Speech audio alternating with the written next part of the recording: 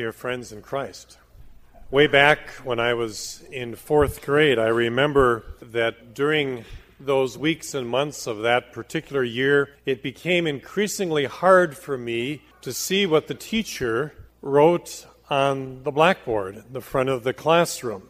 And I mentioned it to my parents, and they, of course, took me to the eye doctor. And like a lot of kids around fourth and fifth grade, they told me that I needed to wear glasses.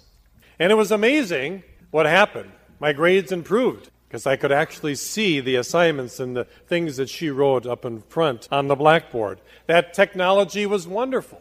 But then you think of all the advancements that have been made since that time, not only in improved type of eyeglasses and so on, but also the laser surgeries and the implants and transplants and everything else that we hear about with our eyes. It's a wonderful thing, and God has blessed this area of medical technology in a wonderful way.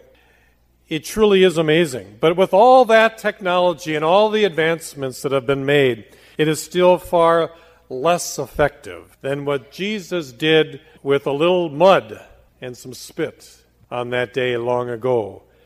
That story that is told in our gospel lesson today. Even the miracle of technology cannot measure up to a miracle of Jesus, allowing a blind man who had been blind from birth to be able to see clearly once again. So this morning, as we look at this story, it's going to become clear that this is also our story. It may be that the Lord is healing us of a different type of blindness. Jesus literally changed the way this man saw the world, and he wants to do that for us today and in all the days to come as well. Well, our story unfolds today as Jesus and his disciples were walking through Jerusalem. And here was this blind beggar, as we hear, had been blind from birth. As Jesus unfolds this whole episode and miracle for us, I think there's at least three important truths or lessons that Jesus has for us as we look at this story today. And I hope that when you go home, you can remember the 3 points. First is, this story deals with the problem of suffering. Why was this man born blind? Well, in those days, the common understanding was that if some tragedy or some illness came upon your family, it was probably because you did some great sin, that you did some great evil in God's sight, and he was punishing you. And so we can understand why the disciples asked Jesus, well, who sinned? As we look at this blind beggar, who sinned, this man or his parents? That's why he's blind, isn't it, Jesus? And Jesus responded very quickly with helping his disciples, and we here today understand how God deals with suffering. From the beginning, people have tried to understand the cause of suffering.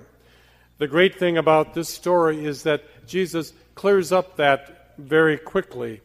You know, Jesus is not in the business of being angry at people and then zapping people or being angry with them and punishing them in certain ways. That is not why bad things happen to people. God is in the business of blessing people in spite of our sin.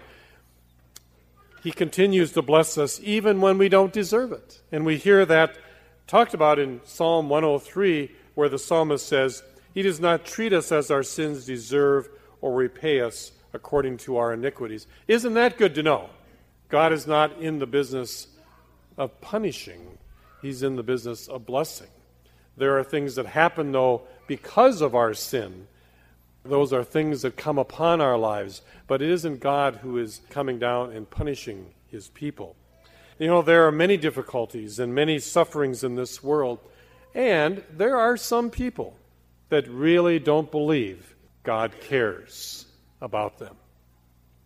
William Fry, who was a bishop in the Episcopal Church, says that when he was going to school, he got a job as a tutor or a helper for a blind student. And his job was to read the assignments and read the books to this particular student. And one day he asked this blind student, "How did you lose your sight?" And the man responded, his name was John, and he responded, "A chemical explosion when I was 13. "Well, how did that make you feel?" William Fry asked. "Well, I thought life was over," he said. "I felt helpless. I hated God. For the first 6 months, I did nothing to improve my life. I sat in my room and I ate all my meals there. One day, though, my father came into my bedroom, and he said to me, 'John, winter's coming, and the storm windows need to be put up. That's your job. I want those hung by the time I get back this evening.'" And then he turned and he walked out of the bedroom. Well, I got very angry, and I thought, who does he think I am? I'm blind. I can't do this. I was so angry, I decided to do it. And I felt my way to the garage, and I found the windows, and I located the necessary tools. I found the ladder, all the while muttering under my breath, "I'll show them. I'll fall, and not only will I be blind, but I'll be paralyzed." Well, John continued, "A few hours later, I had all the windows in place. I found out later, though, that never at any moment was my father more than 4 or 5 feet from me the whole time I was putting up those storm windows." Well, he says, in the same way, it reminded me that Jesus' promise to us is not to exempt us from the trials of life, but his promise is that he will never leave us or forsake us. He will be there to watch us, to protect us, to encourage us, to help us through these difficulties we may find ourselves in. So the problem with suffering, well, it's not something that Jesus puts upon our lives. Suffering is a part of this imperfect world, yes. But God is not in the business of giving us those things in response to our sins. But there's a second lesson that he talks about in this text today as we think about this blind beggar. He addresses the reality of spiritual blindness. You know, there are 2 kinds of blindness, of course, and one of them is exhibited by that man who was blind from birth. And to deal with that, Jesus spit on the ground, took some mud, and put on the man's blind eyes and told him to go and wash in one of those public pools that they had in different places around Jerusalem at the time of Jesus. And when the man did that, he was able to see for the first time in his life. Can you imagine the surprise and the bewilderment and the wonder of what he saw? Being able to see colors in the sky and himself.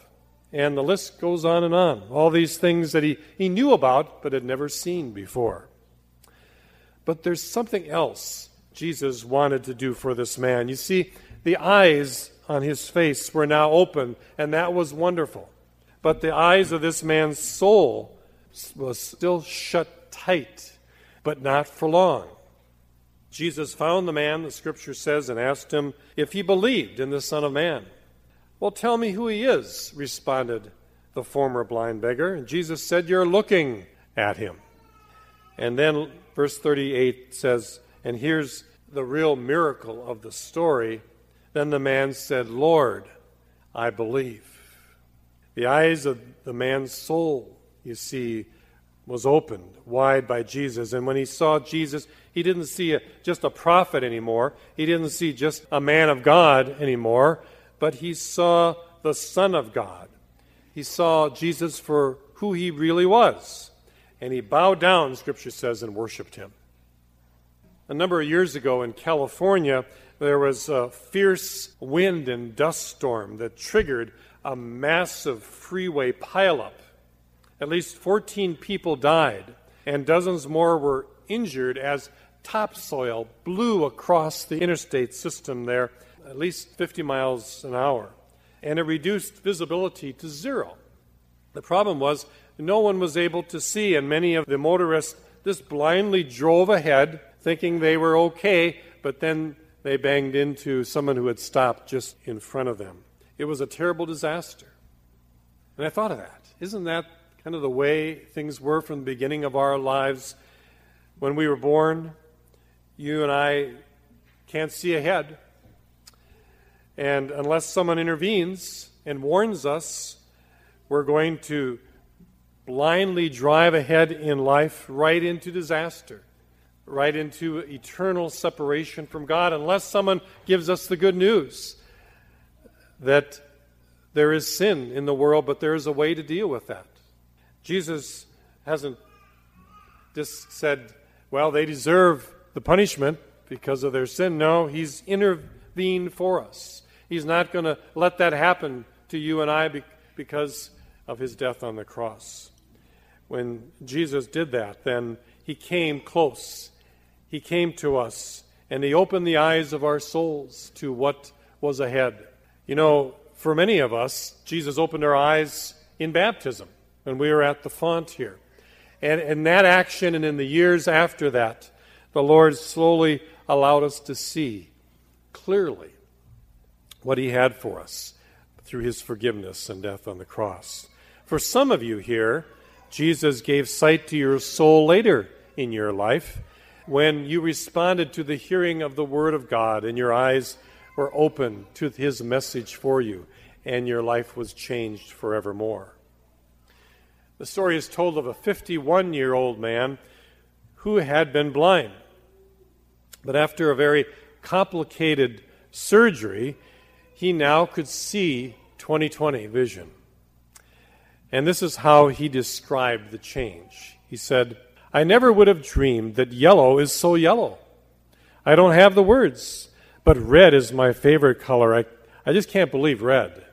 I can see the shape of the moon, and I like nothing better than seeing a jet plane flying across the sky, leaving a vapor trail. And of course, sunrises and sunsets. At night, I look at the stars in the sky and the flashing lights.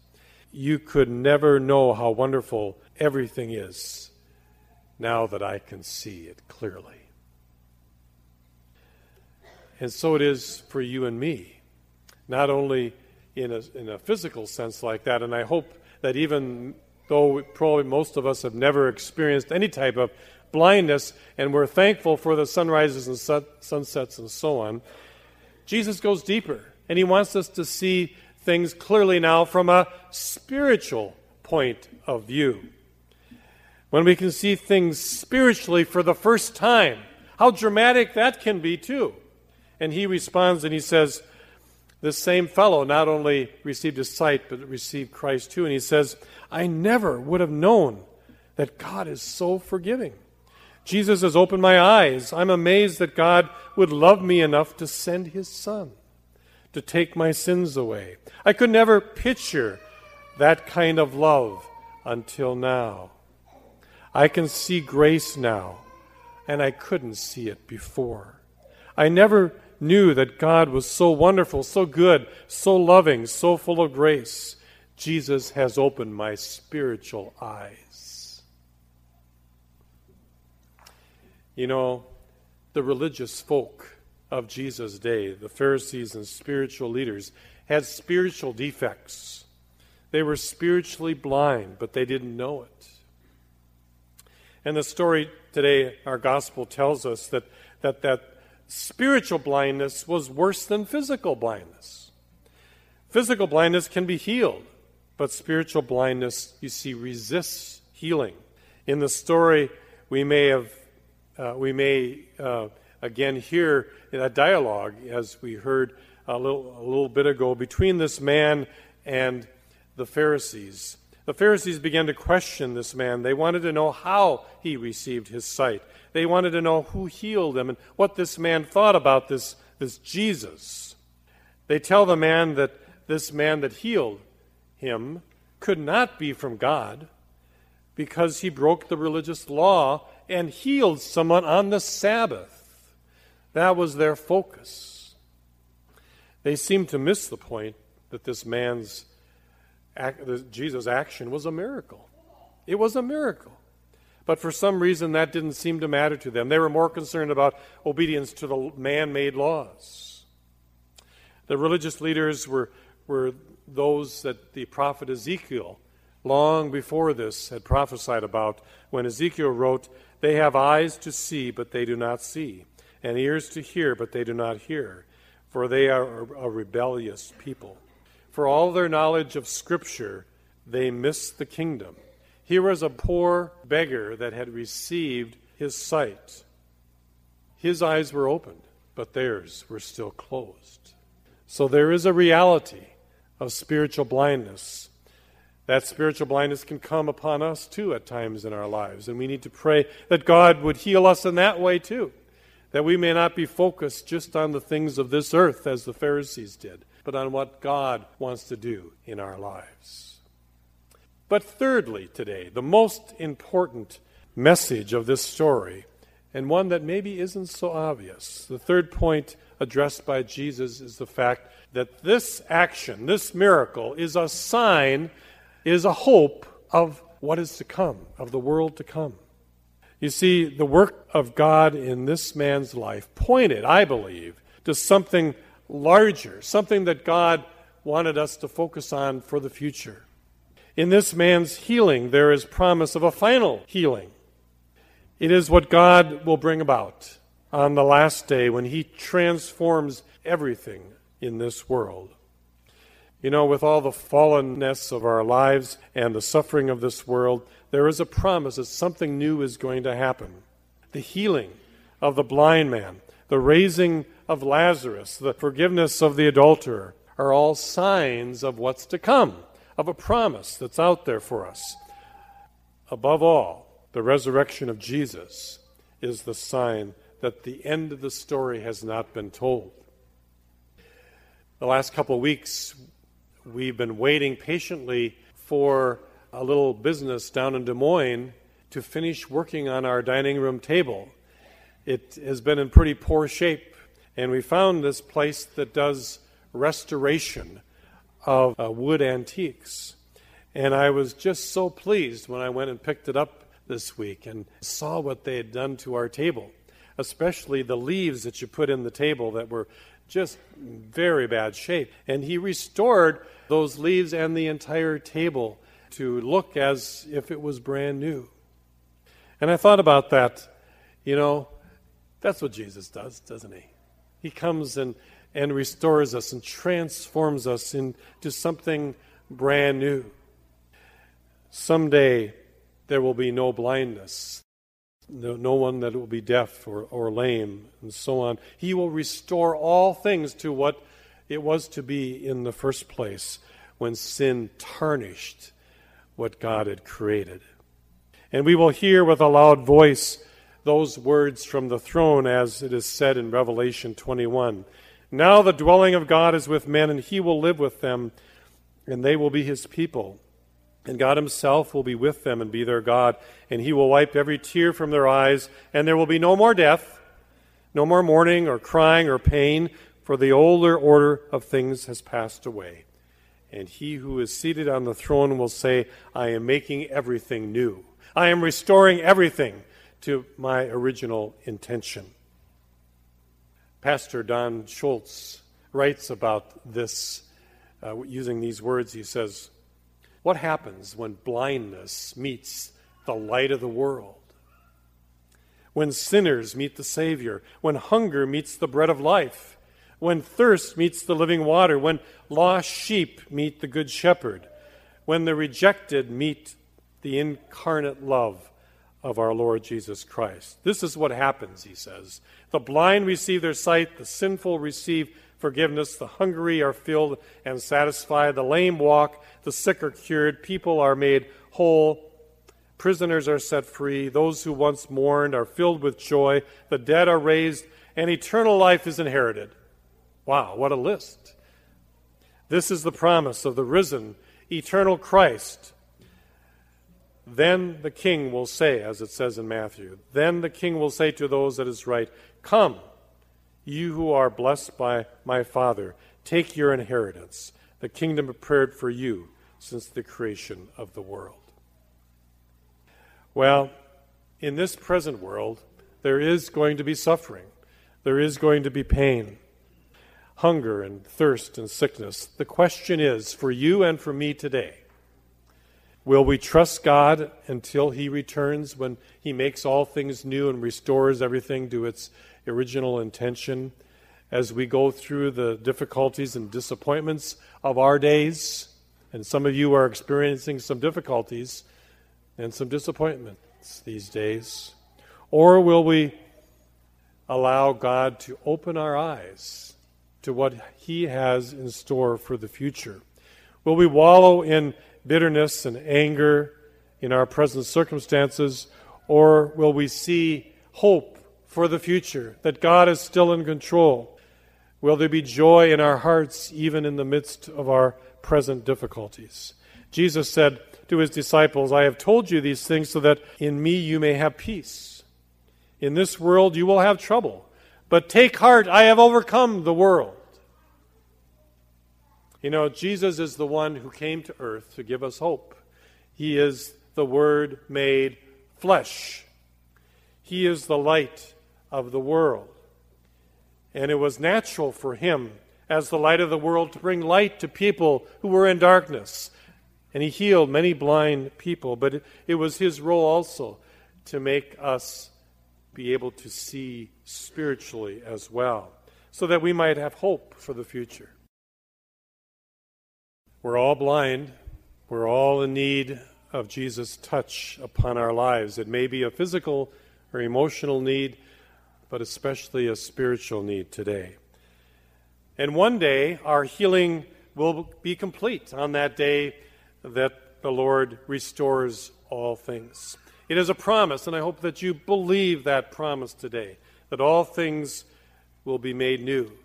It's in this little story of the healing of the blind man that we see the complete story of what Jesus has in store for all of us who need that spiritual sight and insight today.